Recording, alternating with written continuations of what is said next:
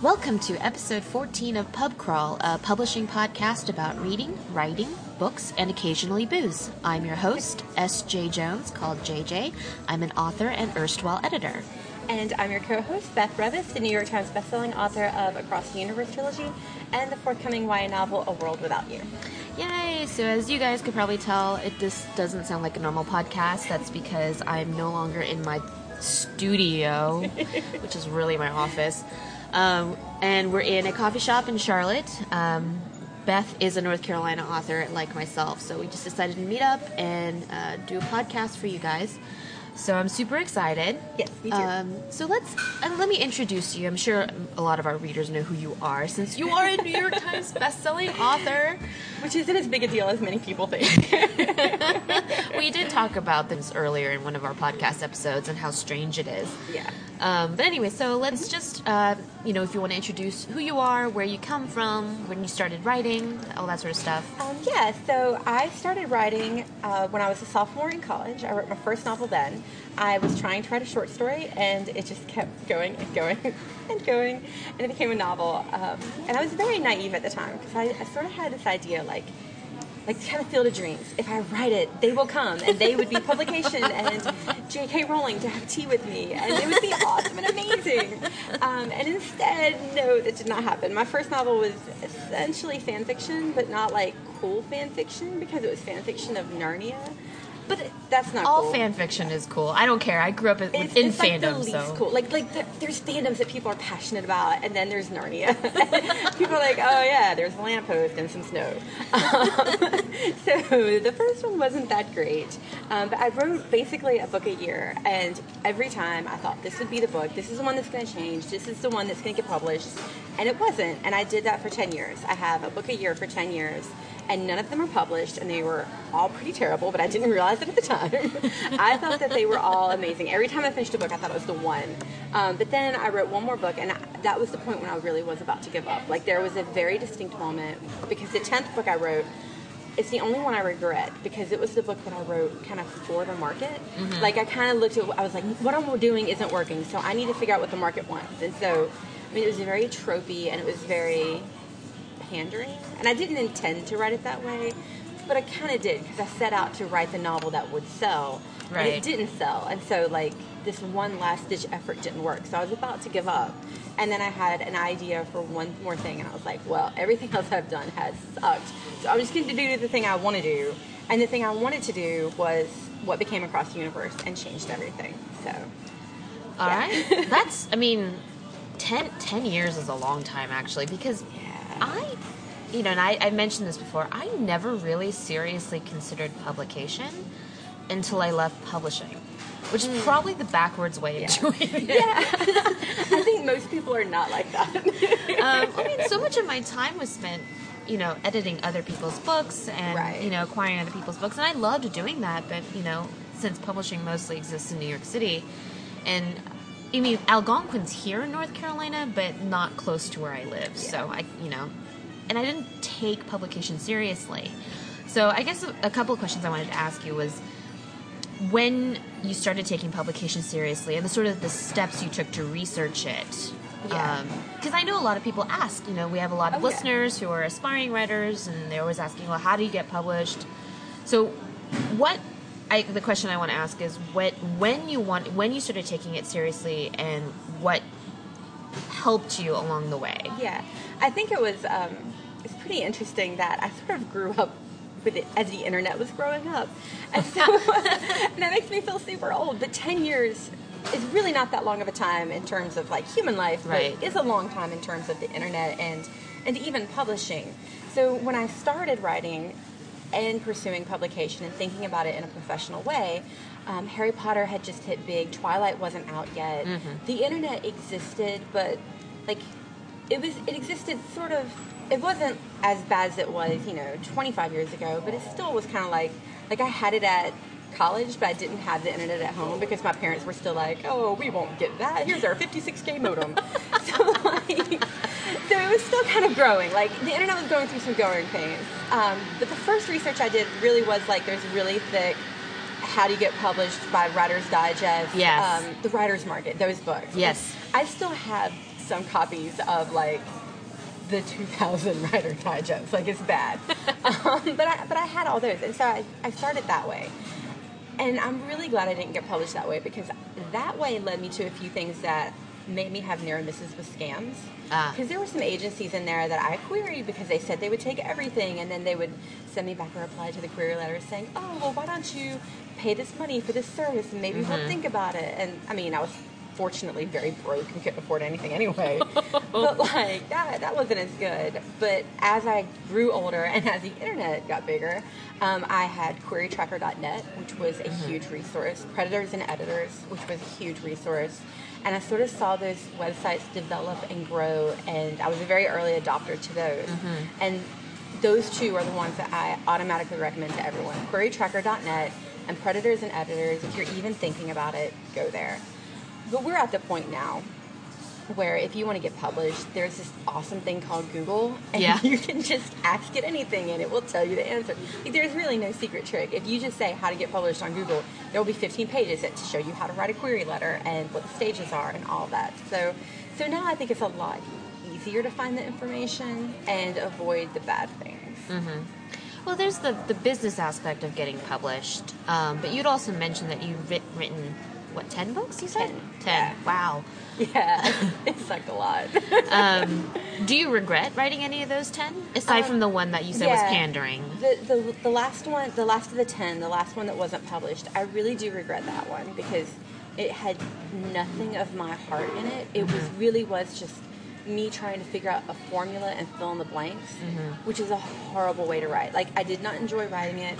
I didn't really enjoy it afterwards. The only thing I had my eye on when I was writing that book was this, holy grail of publication, which is a silly goal if that's the only thing you're in it for. Right. So that one I do regret. The other ones, I don't really regret them. They are not publishable, and they never will be, more than likely. There's one that I still sort of like the idea, and I may go back to one day. Out of all 10, there's one that I may return to. But, I mean, those words were not wasted words, because some of those were practice novels, especially the first ones that were really thinly veiled fan fiction. Yeah. Those were practice novels. Like, they were where I was learning how to write, learning how to find a voice. And then after that, some of them were learning in different ways. There's the one that I still like. The reason why it's not going to be published is because it's really not marketable. It is a very strange novel, and I love it, but it's like Jabberwocky. You don't know where to put it on a bookshelf. Like, it's just a very strange thing. It's sort of in between middle grade and young adult, maybe a little bit YA, and it's sort of fantasy, but sort of not. And there's no one on the shelf for it. And maybe one day I will revise it and fit it into something that'll fit the market. Maybe one day I might self-publish it in a way that it doesn't really need to be on a bookshelf. But we'll see. But no, I don't regret any of those. I only regret the one that I wrote without heart. Right. You call those practice novels and learning how to write, essentially. Because at least I do. I have plenty of what I call trunk novels that just I wrote because I like to write, and then that was the one that, or these, each one taught me something different about how to write, how to craft characters and dialogue and voice and all that sort of stuff. So let's talk about revision, because I know that was the subject that is kind of what's on your mind at the moment because you're revising. So where did you learn to revise? I guess that's a good question to ask. That's an excellent question to ask because nobody ever thinks about learning revision. Learning revision, yeah. Wow. I learned through a lot of practice and trial and error and sort of figuring it out. But I also learned the hard way. And that's one reason why I had to get through 10 novels, because I did not know how to revise. And the reason is because I would finish a novel and I would think it was perfect. And it's very difficult to see your own flaws in any way, shape, or form. And the first few novels I wrote, I didn't have critique partners. I submitted, I wrote the end, and then the next day I was like, "Dear agent, why did you consider this?" Because I didn't know any better. And I was just very ignorant on that. But I also did not see those flaws. And I distinctly remember the one of the 10 that I wanted maybe one day go back to. I got an R&R, revise and resubmit, from an editor who I'd met at a conference. And she had given me an edit letter, and I went through it and was like, okay, maybe this, maybe this. And I made, like, the edit letter was about 5 pages long, and I made, like, a weekend's worth of corrections on it. Like, I treated that much more casually than I should have, because I didn't really think that, I just didn't see what she was saying, and I didn't know how to incorporate these changes.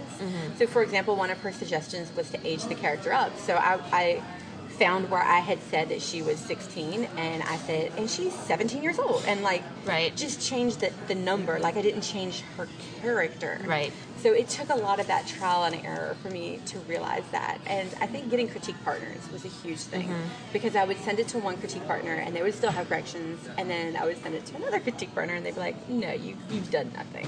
You changed a comma and a paragraph. Calm down. Yeah, I mentioned in an earlier podcast too that when I was an editor and I'd asked for a revise and resubmit, and sometimes it'd come in and I'd say it's really just a new coat of paint rather than actually like renovating the house, which is what I needed them to do. So much more determined to get it in quickly before she forgot about it Right. than I was to do a good job. And like, that's the total backwards way to do that. Right, Yeah. right. Yeah, I learned to revise by editing, essentially. And it's because it isn't your own work. As you said, you were too Yeah. close to your own writing to see its flaws or where it needed to be worked on. So for me, looking at other people's stuff and being sort of outside of the writing process itself, I was able to, when I was editing and then when I started writing and revising my own stuff, that's where I learned. But I know exactly what you mean by being, you're just too close to your own work, or you're either too emotionally attached, or you're inside the house so you can't see what it looks like from the outside. Oh, I remember having a very enlightening moment once when I was critiquing someone else's work, and I realized she kept repeating the same sort of style. It wasn't the same words. It wasn't like a repetition of a word or anything, but it was the same sort of sentence structure. Right. And I just started highlighting it all. I'm like, how can you not see this? And then later, I looked at my own work, and I was like, holy shit, I do the same thing. And just seeing someone else do it taught me exactly what I was doing wrong. And that's why I always tell people, like, don't spend a lot of money paying for beta reads. Right. Get a critique partner, because you will learn just as much from what you correct other people in than what you get back to feedback. Well, let's talk a little bit about critique partners. So where did you find yours? I found mine mostly on the internet to start with. Some of my best critique partners and among my best friends, we just started talking online. I had a blog, I had Twitter when it came about, and we just started a conversation and started talking. And when I would say on my blog, like, oh, I'm working on revising my novel, one of my readers said, hey, I'm also revising a novel, you want to swap? And so a lot of those early relationships started from online. And since then, I've had more opportunities to meet in real life, like now. but it first started just online, and everyone's like, how do you find critique partners? And really the answer is to just join the community and to show up and be a part of that community, and then you'll find the people who are like you. Right. So you learned from critiquing other people and getting feedback on the critiques from your readers themselves. So before we kind of go into the nitty-gritty of how to revise, because a lot of people want to know that, and I always say it's hard to give a program for that kind of thing, because each book is going to be different. But let's sort of talk about revising with feedback from your critique partners, and then revising with feedback from your editor, and what the difference is, if there are any differences, and how you sort of reconcile that. Right. So when you work with an editor, you typically have 3 rounds of edits.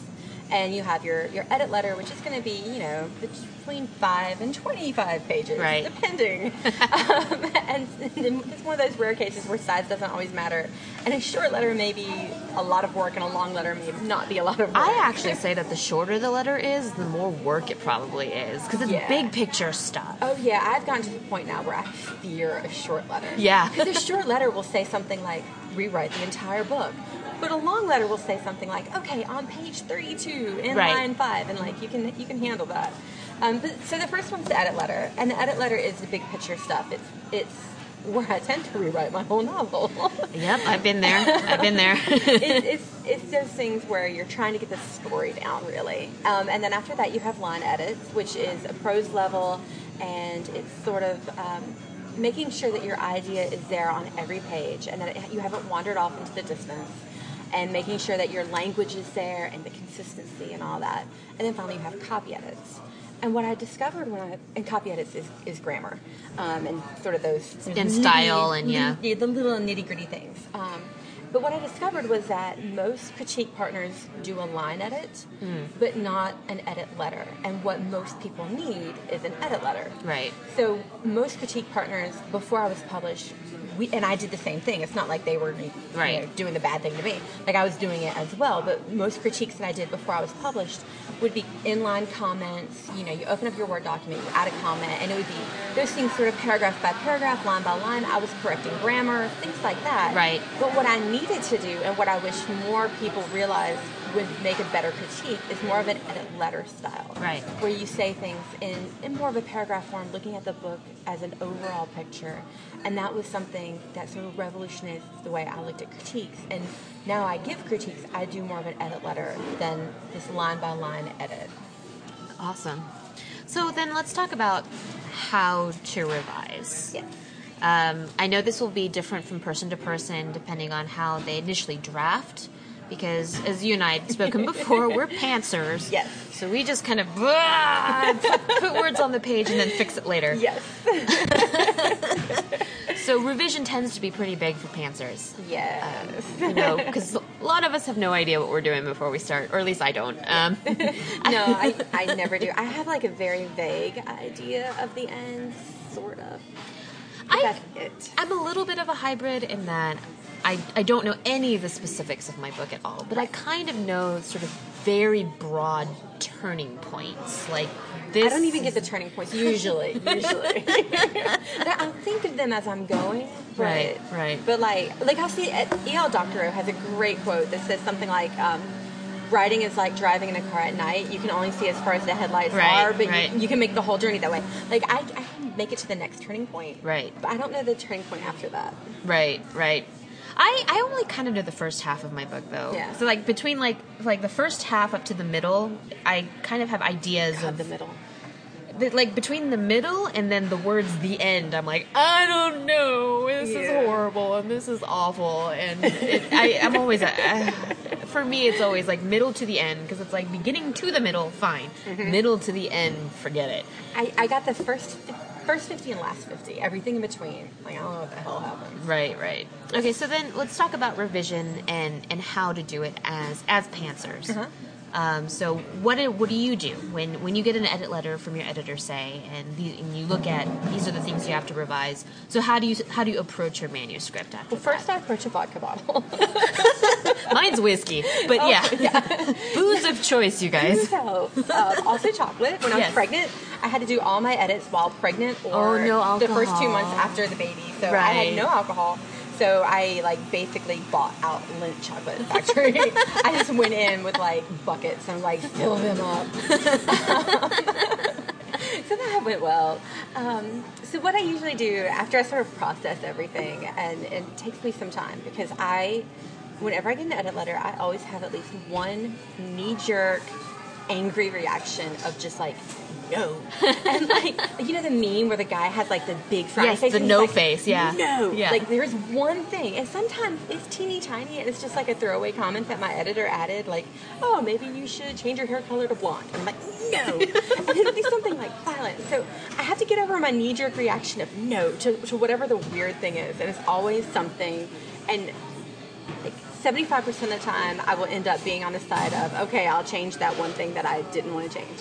But I have to get over that. And then I sort of highlight. I always print the letter out, and I highlight it, and then I make a list of what the editor is really saying they want to make change. Mm-hmm. Sometimes, and it's not always all the time, but sometimes an editor will say, well, why don't you change X to Y?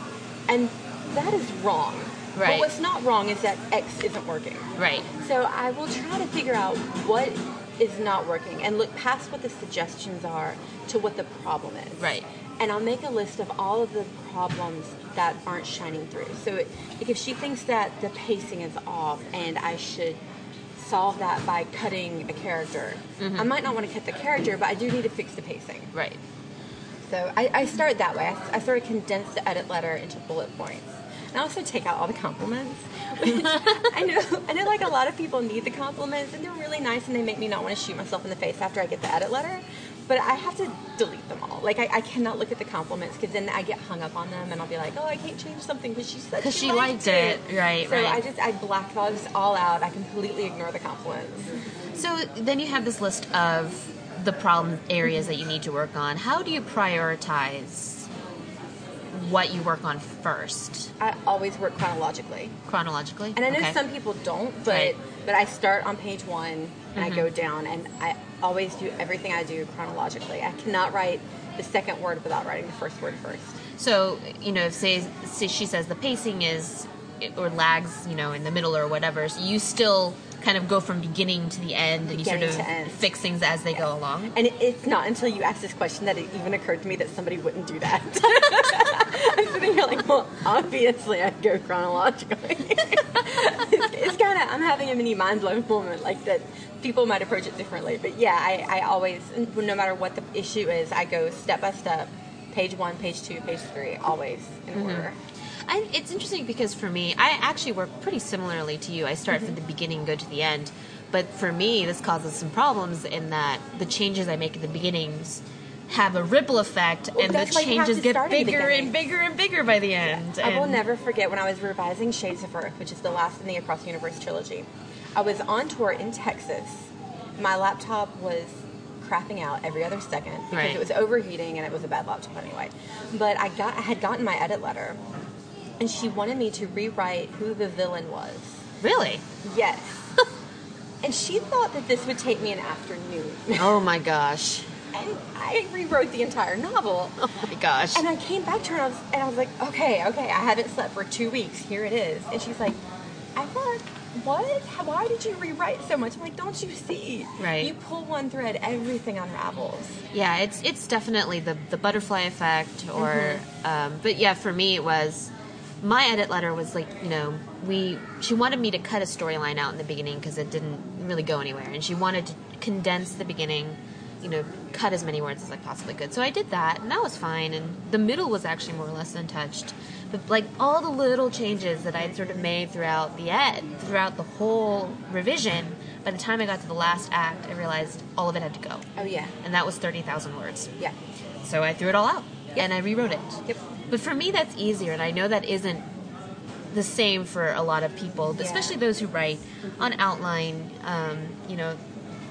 It's hard for them sometimes to even come up with the words in the first place. Whereas me, I can write 5,000 words and throw them all out, but I can write another 3,000, and it's not such a huge deal for me. Yeah, I think you always end up having to put in the work in some way. Right. I have a friend who sits there and analyzes every word before she writes it, and it may take her an entire day to write a paragraph. Right. But by the time she finishes that novel, it is gold, and she doesn't have to do anything more to it. I envy those people. But like, I can write 5,000 or 10,000 words a day, not every day, right. But if I need to, I can do it in a day.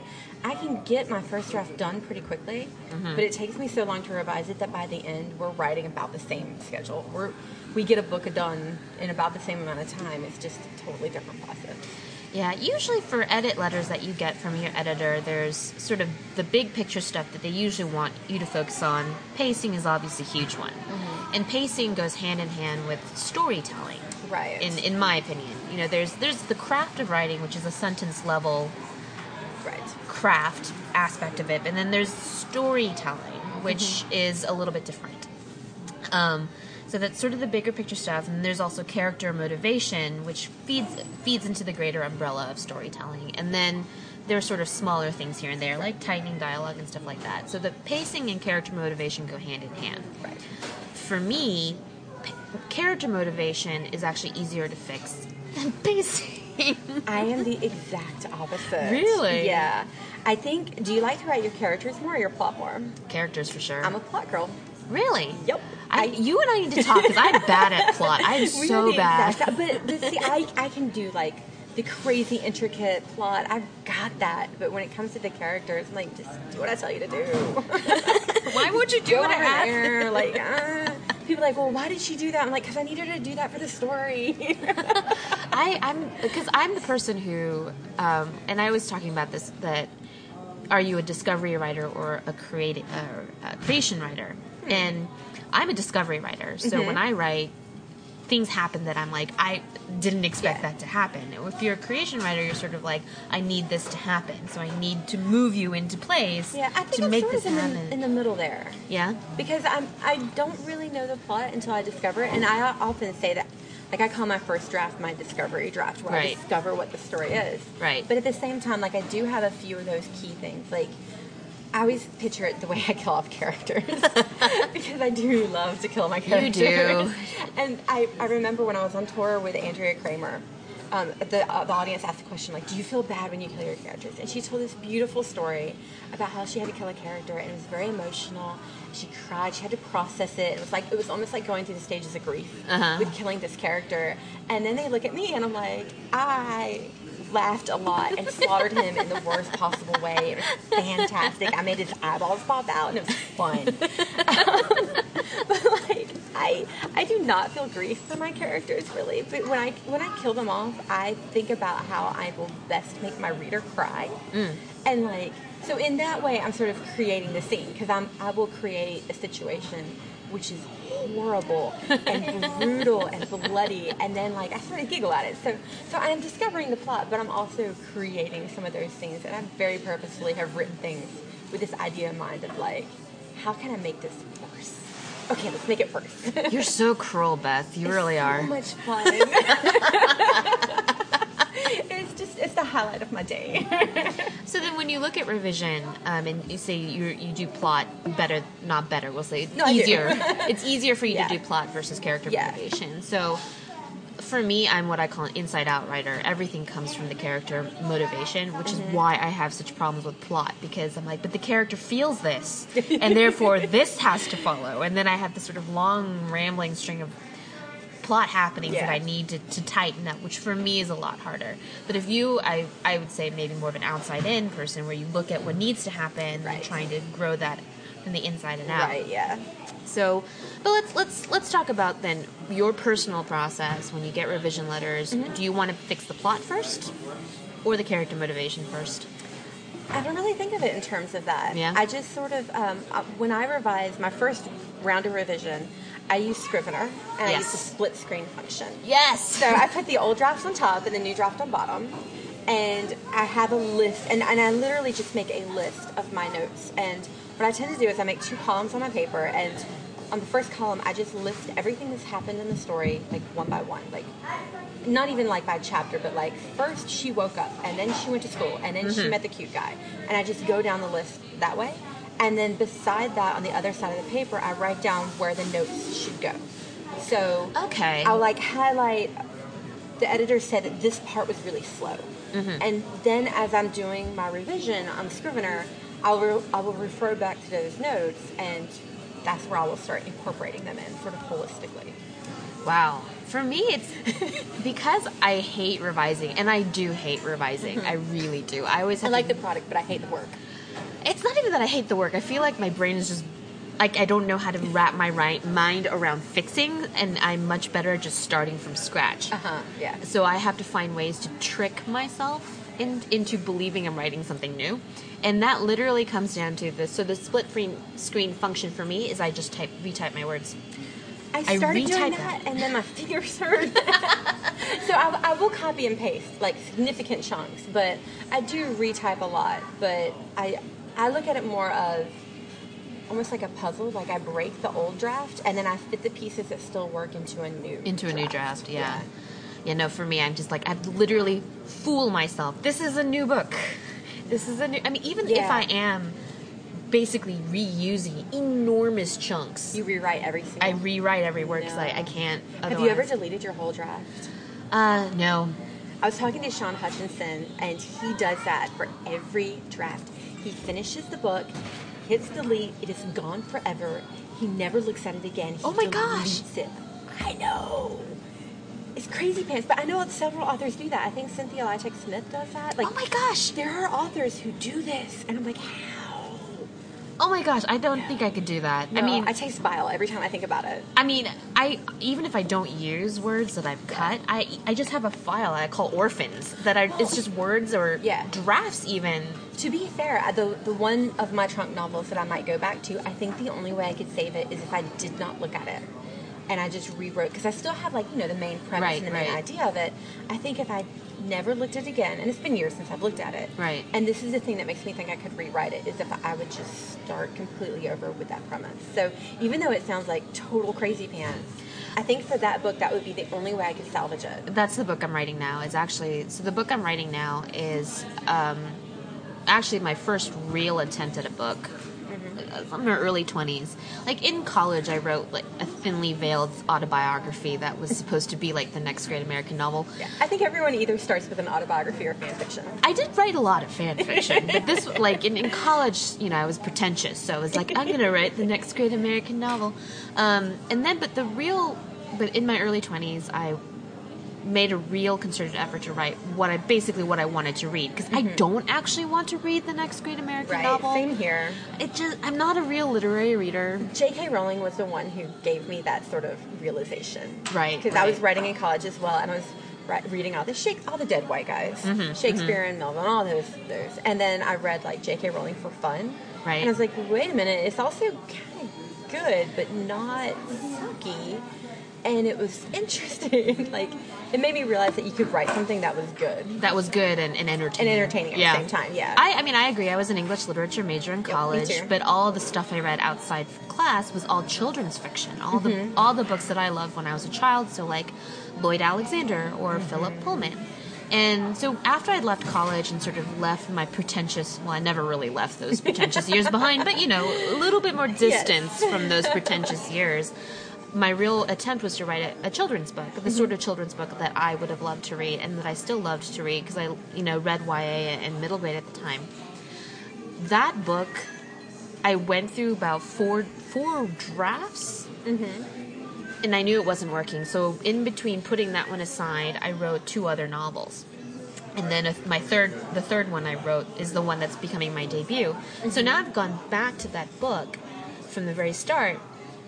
And the only thing that remains the same, really, are 2 of my characters, and then I literally scrapped everything else and started writing it from scratch. But it is hard, you have baggage. Yeah. You have baggage from all your previous drafts that trying to get rid of it is really, really, really difficult. That's why the first thing I ever do is delete the compliments. Like, I love the compliments, and they do make me not want to shoot myself in the face. Yeah. But I have to delete them because I will hold on to those. And it'll make me go, oh no, I couldn't possibly delete this chapter.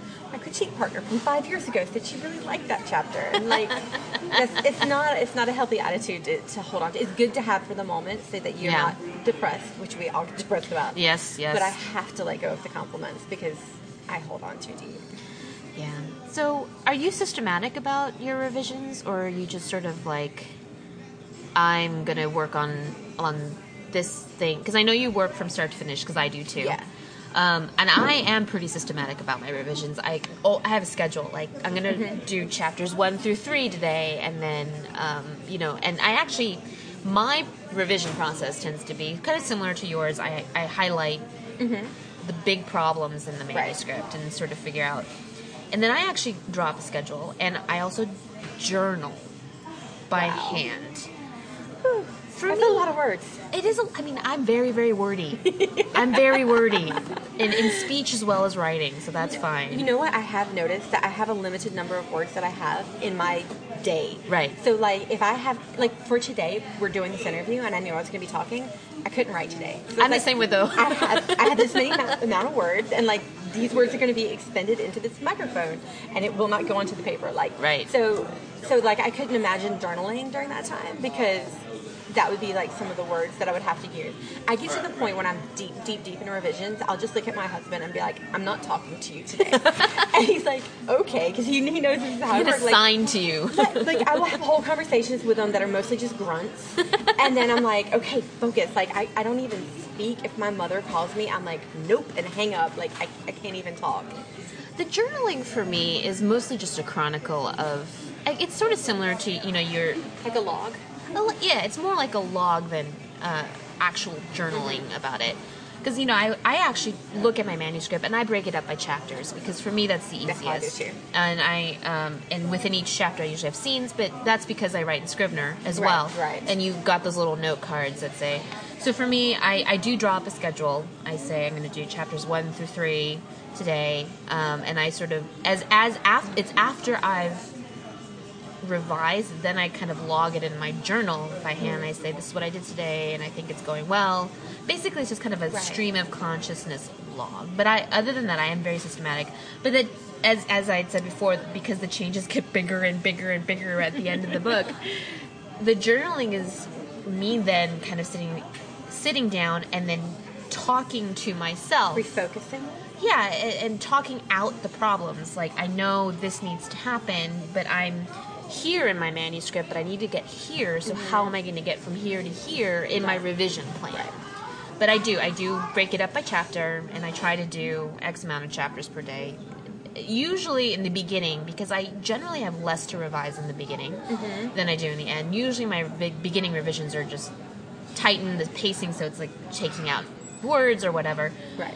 So I can do like maybe 5 chapters a day in the beginning of my manuscript, but like towards the end of it, it's like 1 chapter a day because I have to fix so much, like the plot and the motivation and this and this and that. So I'm pretty systematic in that way. I'm systematic in my approach. Like I do make the list, and whenever I write the draft, I very rarely use paper. I write the draft on the computer, and it's almost entirely contained within the screen. If I get stuck, I'll like doodle on paper and figure it out. But when I revise, in some way I have paper. I've either made a list or I've printed the manuscript, or in some way I have the paper. But beyond that, like either making a list or a chart or something like that, I'm not really systematic in terms of schedule. I think it feels like homework then. Well, writing is work, definitely. It is work, but I sort of have to trick myself into reminding myself that I want to do it. And also, I work in really big bursts. And I think this comes from, first, when I wrote my first novels, I was a student, and then I was a teacher. And so I had, like, limited time. When I was writing as a teacher, a lot of my writing got done on the weekend. It got done during summer break. So I would write in huge chunks and revise in huge chunks and then take a week off. Right. So I tend to, instead of having like a daily schedule or even like a chapter by chapter, in my own personal life, I'll just look at my husband and be like, okay, I'm on deadline this week. And he knows we can't schedule anything. I'm probably not going to take a shower. Yeah. Don't make any comments about the hygiene. No dishes are getting done. Go ahead. No cooking. Get pizza. That's it. Like pizza and like whatever else you can, Chinese food, whatever you can order to go. Because I'm just going to be sitting there and not moving and working on the manuscript for like 12 hours and then pass out and then wake up and do it again and then pass out and then not do anything for like a week and then repeat that. So I do huge chunks that are not good for my health.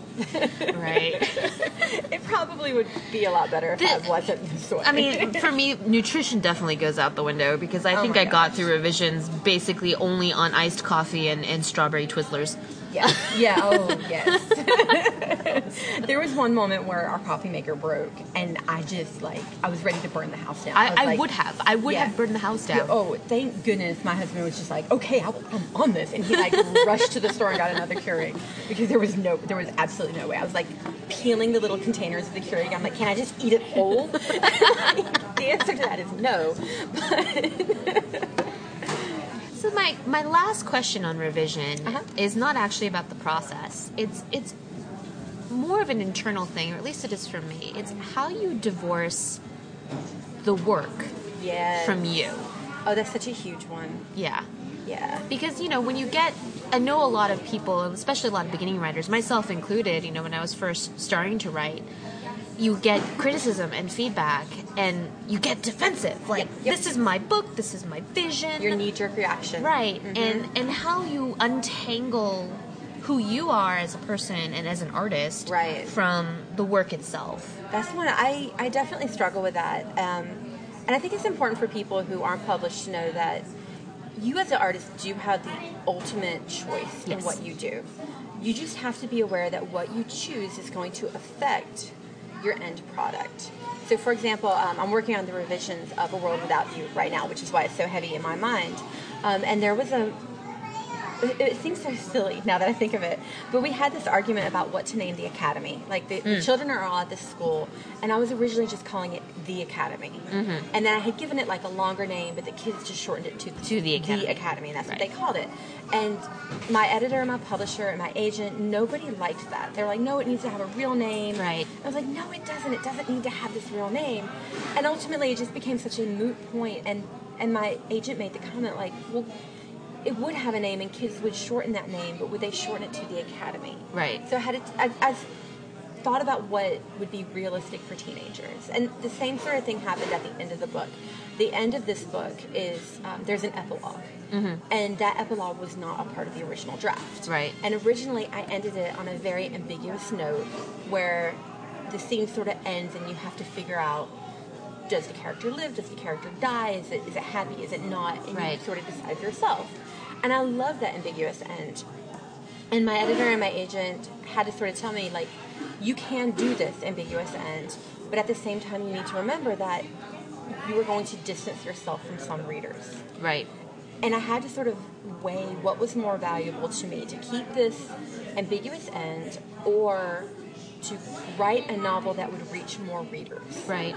And I had to make the choice based on that. So when you're dealing with those sort of big issue questions, you do get to decide what you want to keep, but you have to decide what's more valuable, your original vision or the audience you're reaching, or where the book will be shelved, or how it can be marketed. Right. I feel like I've deviated from the question because I can't even remember the original question. Well, it's just untangling yourself from the work. Right. Yeah. And it's sort of deciding where you want the work to be placed ultimately. Right. But even when you make any sort of edit, like, there's a reason why they call it killing your darlings. Right. Because you get so attached to the words. I try to approach revisions kind of like a puzzle or something that I'm trying to sort of piece together. Like, I've made a work of pottery, but now I have to smash it and turn it into a mosaic almost. Right. So I try to sort of peel back the heart of it, and I always want to keep in mind what the heart of the novel is. Right. And I will change everything as long as it doesn't affect the heart. Right. So whenever I get to those moments where I'm like, I really don't want to change this, I just have to ask myself, like, is it changing the heart? No. Okay, so that means I can change it. Right. Will this change get me closer to my overall goal of reaching readers? Right. And then I make that decision. Yeah, for me, I work in other art forms as well, and specifically in high school I was a painter in visual arts conservatory, and I've brought this metaphor up on previous podcasts before as well, where you have a vision as an artist. You sketch it out, you make cartoons and thumbnails, and you've got the work. But fixing a composition or fixing a color scheme or fixing, these are big changes you make to a work. It doesn't actually fix your overall or change your overall vision. That word though, fix, I think that's an important one to bring up, because it's not always about fixing. And when you come to edits, you have to ask yourself, is this making it better or is it making it different? Right. Because if it's making it better, it's worth it to do no matter what. If it's just making it look different, then you need to ask yourself if this is a change that you really should make, and where is that suggestion of the change coming from? Right. Yeah. Divorcing yourself from your work, and this is the other thing where I don't actually have any experience in this, but I've mentioned, a lot of people sort of glibly make the comparison that a book is like a baby, which is not. But no, it's not even. Not even. No, it doesn't scream or poop. It's not. I have an 8-month-old at home, and I'm still kind of adjusting to that. I'm like, no, books are much easier to deal with. But the one way I'd say it is similar is that your child is part of you, but is its own person. Mm-hmm. So your book is a part of you, and it came from you, but it is its own thing. And the way the world looks at it, or the way readers will approach it, or what they take away from it, is going to be their own thing, and you don't have control over that. Absolutely. I feel very strongly that that is another way to look at revisions, honestly, is you think about how like, for example, if I were to read King Lear and you were to read King Lear, I could read King Lear and get this beautiful sense of family and how important family is. And maybe you read it and you realize that what it's really saying is that adults are wrong and family isn't the solution to everything. You can take two different things from that. Shakespeare is dead. He cannot control the way we interpret that. But even if he weren't dead, he could not control the way we interpret it.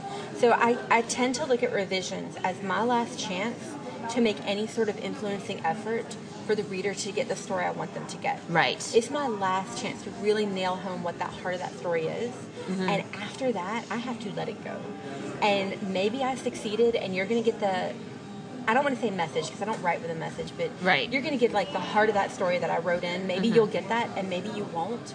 But revision is my last chance to make it get to that point. Right. Refining your vision as best you can before you put it in someone else's hands. Yeah. So I think that wraps up our revision discussion. Okay. Thank you very much for all of your insight because it's great. Thank you for having me. So the next section we usually do on our podcast is just to talk a bit about what we're working on, which we did mention a little earlier, but if you want to go a little further into what creative projects you're working on right now. Well, I am completing my proofreading. This is the final stage of edits for A World Without You, which is my first contemporary novel, which is scary because I used to say I would never write a contemporary novel, but it's a contemporary novel in which there are superpowers and things still blow up. So I'm okay with that. Yeah. Like, it's not a gentle walk in Paris with some kisses. That's not the kind of story. Right. No. If people don't die or get maimed in Beth's books, then something is wrong. Something's wrong. And when you read that book and you see the epilogue, you're going to realize like why my editor was like, no, I think you need an epilogue. So I think you're gonna appreciate that one later. So I'm working on that one and finishing it up, and it comes out in July of next year. And then after that, I'm still currently working on the third Paper Hearts book. Awesome. There are 3 volumes to the Paper Hearts series, and the first one is Writing Advice. It's already out. The second one is Publishing Advice, which takes you from query to either self-publication or traditional publication. It covers both. And then the third one is coming out in January, and it is Marketing Advice.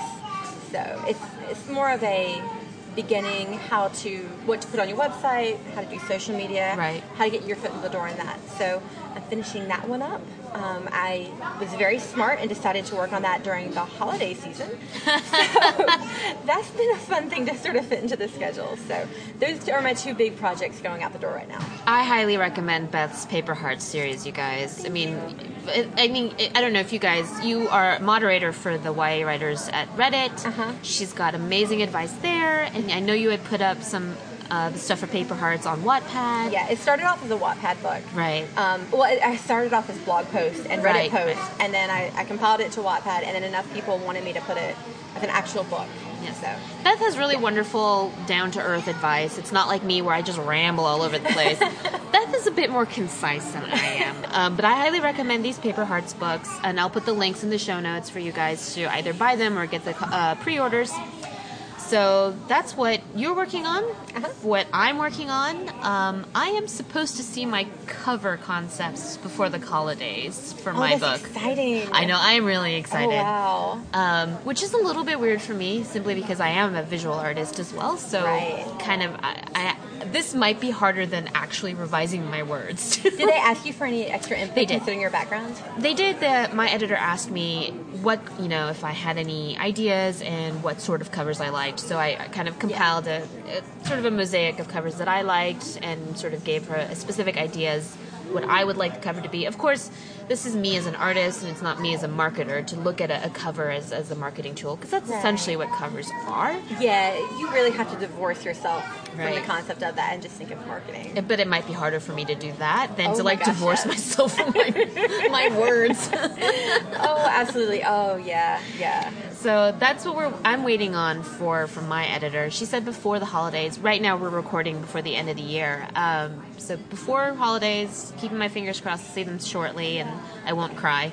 And I hope they're good. I'm excited, and I'm still working on my middle grade. And I'd mentioned before that I'd sent sort of the first 100 pages and a synopsis to my agent, and so the other thing I'm waiting for is for her to come back and tell me what she thinks of them, whether or not I'm nuts.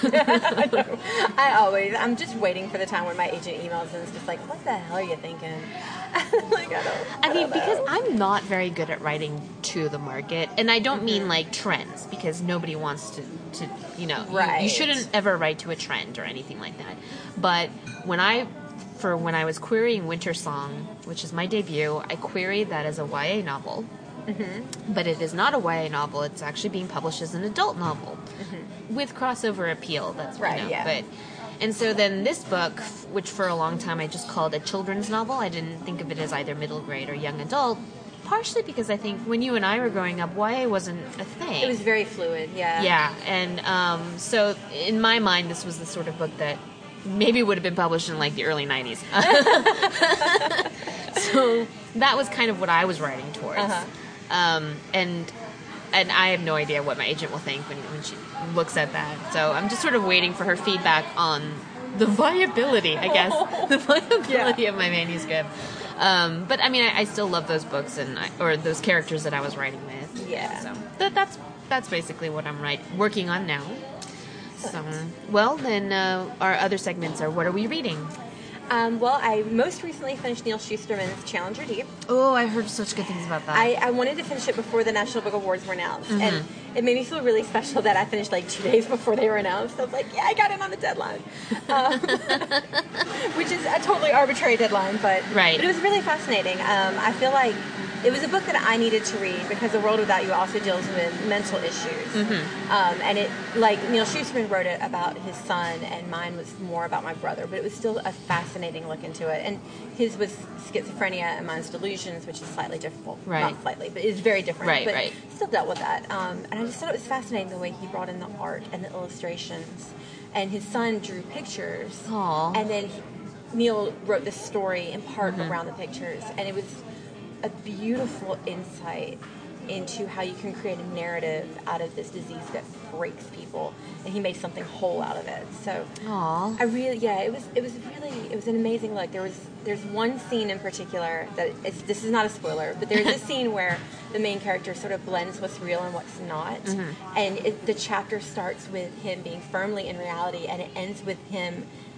It was almost like the end of the Mockingjay books of, is this real or not real? I was just like, oh, knife to the heart. It was very beautifully written. And it was a very subtle, that chapter in particular was such a subtle shift into it. It was amazing. So that's the one I most recently finished. Yeah, I just last night finished More Happy Than Not by Adam Silvera. Yeah, that was fantastic. It broke me in a really, really, really good way. He's a genius. He's so young. I kind of hate him. Funny story. I recently emailed him about More Happy Than Not, and he was like, "Oh yeah, we totally met." And I was like, "What?" He used to work at Books of Wonder. Yeah. And I had met him at Books of Wonder, and I was like, "Oh, I really hope I wasn't a dick." But fortunately, I don't think I was. So the funny thing about Adam, so he was a contributor for Publishing Crawl, and but even before that. My first year in publishing, he was a bookseller at the 86th Street Barnes & Noble in New York. Wow. And we met there. And we had a very long conversation about breaking into the publishing business. And then years later, when he was represented, and I think he had just sold his book maybe, and we had met up again. And he's like, I don't know if you remember but we met before. And I was like, oh, I remember you. Yeah. I do remember you. Because, I mean, even then, he was really young. I think he was maybe 18 or 19, but he's so smart and so on top of things. And I just wish all the best for him. But that was the one I most recently finished. I am currently at 95 books read this year, and I'm trying to hit 100. Oh, wow. So I am currently reading Silver in the Blood by Jessica Day George. I've heard such good things about that one. I'm really enjoying that one. I love the title. Oh, yeah, it's such a great title. And I'm also, these I've been reading for a while because they're kind of bricks and slightly slower, was The Witches by Stacy Schiff, I think. It's a nonfiction book about the Salem witch trials, and The Lions of Al Rasan by Guy Gavriel Kay. It's fantasy, even though there's not like a lot of magic or anything in it. It's sort of like almost alternate history of Moorish Spain at the time, during the time of El fantastic. Cid. It's also like 1,000 pages long though, so it's really good. Yeah. But you know, it's an But it's a adult, chunk. it's Yeah. adult fantasy novel, so it moves more slowly than the kind of the YA that I Right. typically am used to reading. So those are the books I'm reading now. Yeah. I have Red Queen, an audiobook. Oh, yeah. Yeah, I mean, I have the hardcover as well, but the audiobook narrator is so engaging. Really? She's a really good one. Like, I I highly might recommend look it that up. one. It was perfect for this day as I was driving Right. here. So I have that one going in audiobook. And then if you want to really hit your 100 book goal, I highly recommend some picture books. Awesome. They take 5 minutes to read. I've been reading over and over again the hat books by John Klassen. Yes. Who Stole My Hat and Where Is My Hat? Where Here's My Hat, yeah. I They just are love the illustrations. They're so cute. fantastic. I mean, they're very cute, but they imply murder, which obviously I'm a fan of. So I'm breaking my son into it really, really early. I'm Right, like, right. don't steal a hat from a bear. He will eat you. I mean, spoiler alert. So I've been reading those pretty heavily. Awesome. I just love those illustrations. They're so So fantastic. It's they're the so eyes. cute. Yes, it's the eyes. It's totally the eyes. Yeah. I've actually, my parents always asked me when I was young if I was going to write a picture book because I draw. And, though, I think picture books are the hardest things to write. Oh, I can totally see that. Yeah. It's just, they're Yeah. so difficult. You have to have the text and the illustrations, and they have to work in tandem with each other. And you want to have rhythm and it just, I feel like it's such a short form, and everyone thinks that they can write a picture book. Right. But I honestly think it's the hardest thing to get right. Just judging from the number of picture books that we have on the shelf that we're not reading anymore. Right. Like, we just go to the same few ones. And, like, there's a reason why Where the Wild Things Are is such Right, a classic. right, Like, right. we literally pull that book off the shelf, and my 8-month-old son just kind of giggles and kicks his feet, and he's so happy with that one. And then there's some that we pull out, and he's just like, meh. Right. Like, and it's amazing how different these books are and how some are just so wonderful. Right. Yeah. So, and our last segment is off-menu recommendations, which is just anything we've been enjoying that isn't books. It could be TV shows that you've seen or... Ooh, I have been watching Jessica Jones a lot. Oh, have you?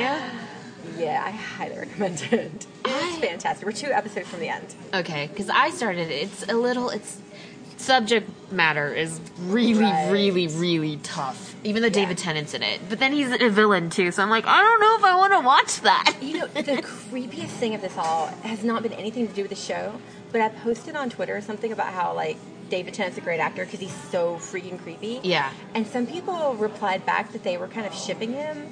And, like... And Jessica? Yeah. Ugh. Oh, but it's so romantic. I'm like... No, it's not. No, there is no... I mean, it's brilliant casting him because Oh, he's, yeah. one, handsome and charming and Yeah. a very good actor on top of that. Right. Because, but it, no, ugh. No, yeah. No. That's been the most disturbing thing has been some people's reaction to it. Like, if you find yourself shipping this and thinking that what he's doing is romantic, you need help. Get out of whatever situation you're in because it's not good. No. Yeah. I would agree with that. Yeah. Yeah. That's the one that we've been watching most. And I plan to start Daredevil after that. I watched Daredevil, and again, it's so dark. I mean, it's good. It's good. But it's so dark and gritty, and sometimes I just want a little bit more levity in my television. Yeah, we are at the point now where we're only watching like 1 or 2 shows, and so we have to pace ourselves. That's why we're only on like episode 10 right now, because we have to sort of pace that one. Yeah, my partner and I had for a while been like one by one going through episodes of BoJack Horseman. Oh, I don't know that one. It's a Netflix original. It's a cartoon in the sort of this world where like animals are kind of anthropomorphized, but they coexist with humans. Oh. And the main character is BoJack Horseman, who's a horse. And he used to be the star of a 90s sitcom called Horsing Around. And now, obviously, it's like 15, 20 years later. And he's sort of washed up. So it's kind of like this insight into Hollywood. And he is voiced by Will Arnett. Oh, that's going to be fantastic. Yeah, no, the voice cast is fantastic. It's funny. It's kind of dark. I really like We Bare Bears. I haven't seen that. Okay, it's pretty hilarious. It's on Cartoon Network. It's one of those 15-minute shows. Yeah. And it's sort of like that in that there's 3 bears, and they live in the human world, and everyone's just sort of like, okay, there's bears here, and they're in the human world. And, Right. And they talk and everything. But they're just... They're pretty hilarious.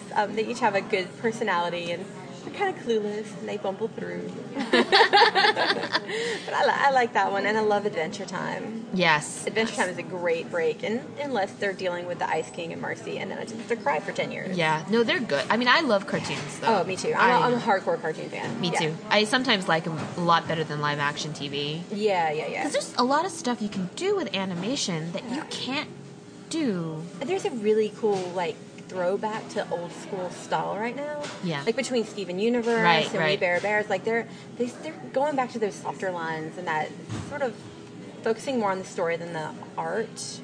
Not in a way that they're dismissing the art, but they're not worried so much about the graphic effects and it's stylized and cartoony in the sort of old sort of term. Going back to the I think partially that's just because the people who are now making cartoons like these probably grew up in the same era of television that we did. Yeah, probably. So we're old, you guys. Yeah,